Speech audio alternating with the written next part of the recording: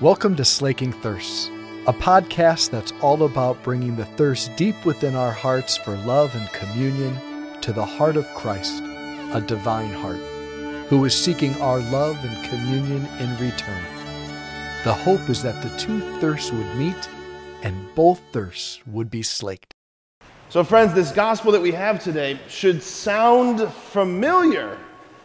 It's a very familiar story, but in particular that phrase, "But who do you say that I am?" should sound very familiar to us. That was our school theme last year. Pop quiz, what's our school theme this year? Go ahead. Behold what you are, become what you receive. Not only can you read, but you know the answers, Kat. Good job. Okay, so behold what you are, become what you receive. Behold what you are, become what you receive.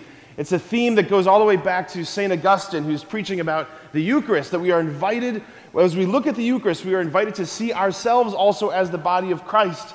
And as we receive the body of Christ, we become the body of Christ.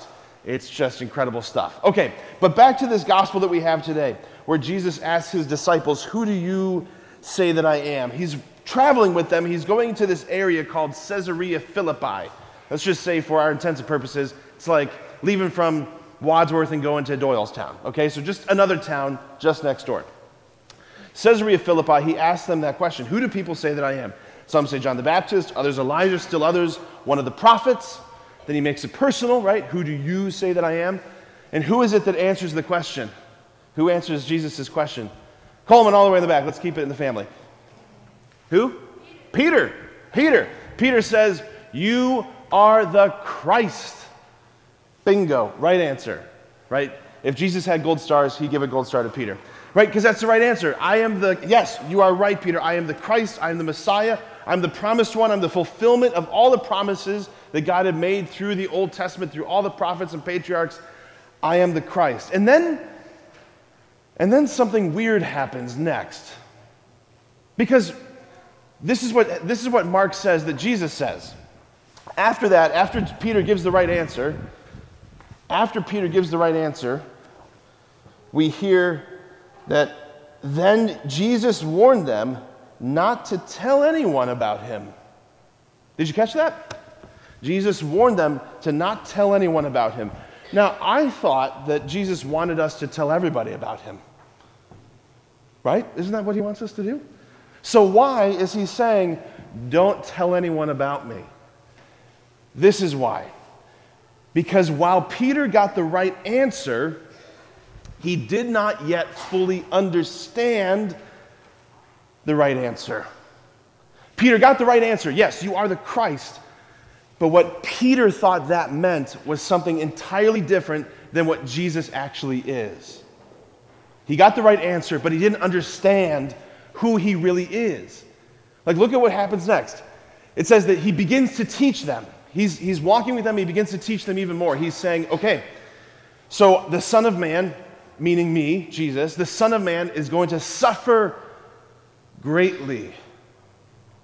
He's going to be handed over by the chief priests and the scribes and the elders. This is Jesus saying, all of the religious authorities, all of the people who are in charge of our faith, they're going to hand me over. They're going to betray me. They're going to condemn me to death. And then he says this, he says, and then I will be killed. But then he adds in, but I will rise on the third day. So he's telling them, okay, yes, Peter, you are right, I am the Christ. And then he begins to say, all right, the Son of Man is going to suffer greatly. He's going to be handed over by the chief priests, the scribes, the elders. He'll be crucified and he will die. Peter's hearing this, the disciples are hearing this. Peter hears this and he begins to think, like, no. Like, what are you saying? This can't be right. You can't possibly mean it. And then Mark says that Peter takes Jesus by the side. He takes Jesus, drags him to the side, and it's like he starts shaking him. The word in Greek is like this violent rebuke. The word rebuke means to forcefully correct somebody. Right? It doesn't necessarily mean you did something bad. It means that you've done, like, you're saying something wrong. He's correcting him. He's challenging him. He's shaking Jesus. Like, this cannot be. Like in Peter's mind, the Christ, the Messiah, the Son of God, when God comes to save his people, in Peter's mind, like he's thinking, no, you can't possibly mean that you have to suffer. Suffering can't possibly be part of your mission. Like Jesus, you're supposed to be the one who comes to end our suffering. Like we are suffering under the authority, the tyranny of the Roman Empire. You're supposed to enter into this and take them away and end our suffering, make our lives better. You're not supposed to die. Like, what are you talking about? Again, this is what Peter thought the Christ meant. So what does Jesus say? Oh, you're right. No. It says, then Jesus turns and rebukes Peter. He says, get behind me, Satan. You're not thinking as God does, but as men do. See, this is what's going on. That Peter could not fathom. He could not even fathom. And none of them could fathom. They couldn't even begin to understand how it's possibly true that the Messiah's mission would involve suffering and death. But this is why Jesus said, I don't want you to tell anybody about me yet because you don't yet understand this. You've not yet experienced this with me. Because what will happen? Everything Jesus said happens. He's handed over by the chief priests, the scribes, the elders. He's condemned to death. He's crucified. And after 3 hours of agony on the cross, he dies. His body's taken down from the cross. It's wrapped by his friends in burial bands. His body is buried in a cave, and the cave is sealed with a rock. And they are all thinking, that's it. That's the end of the story. Because that's how every story ends. People die, they get buried, and then that's it. But is that how the story ended? Say no. Say it louder. Say it louder. Say it louder. That's not how the story ended. Somehow, beyond imagining, beyond hope, on the third day, God raises Jesus from the dead. And now all of those apostles, those friends who thought that Jesus was simply coming to take away our suffering, they're beginning to understand that Jesus' mission was to enter into our suffering and into the scariest place that we can imagine, which is death. Jesus goes into death. Why? Because when we suffer and when we die, guess who's already waiting there for us? Who? Jesus. Look, guys, Jesus did not come to take away, to make our lives easy. He didn't come so that we wouldn't suffer, that we wouldn't have bad days. Raise your hand if you've ever had a bad day. Yeah, every single hand, every single person. We've all suffered something.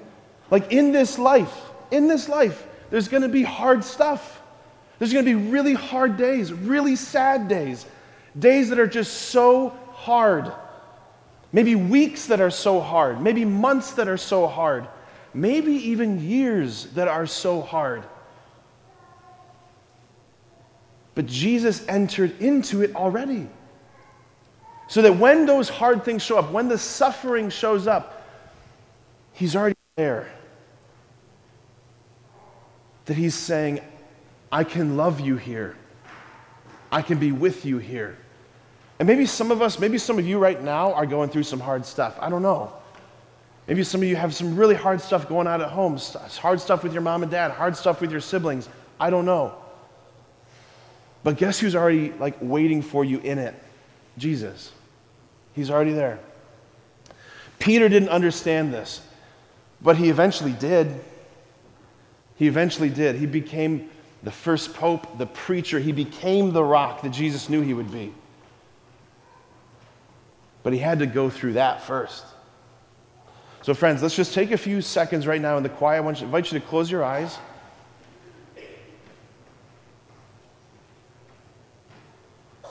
Jesus asked the question, who do you say that I am?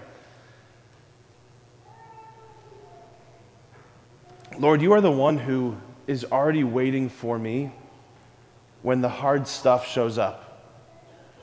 You're the one who's already waiting for me in my sadness. You're the one who's already waiting for me in the scariest things. You entered into it so that you could be there with me. Take a second now in the quiet of your heart. I just want you to thank him for going there, to being there with you.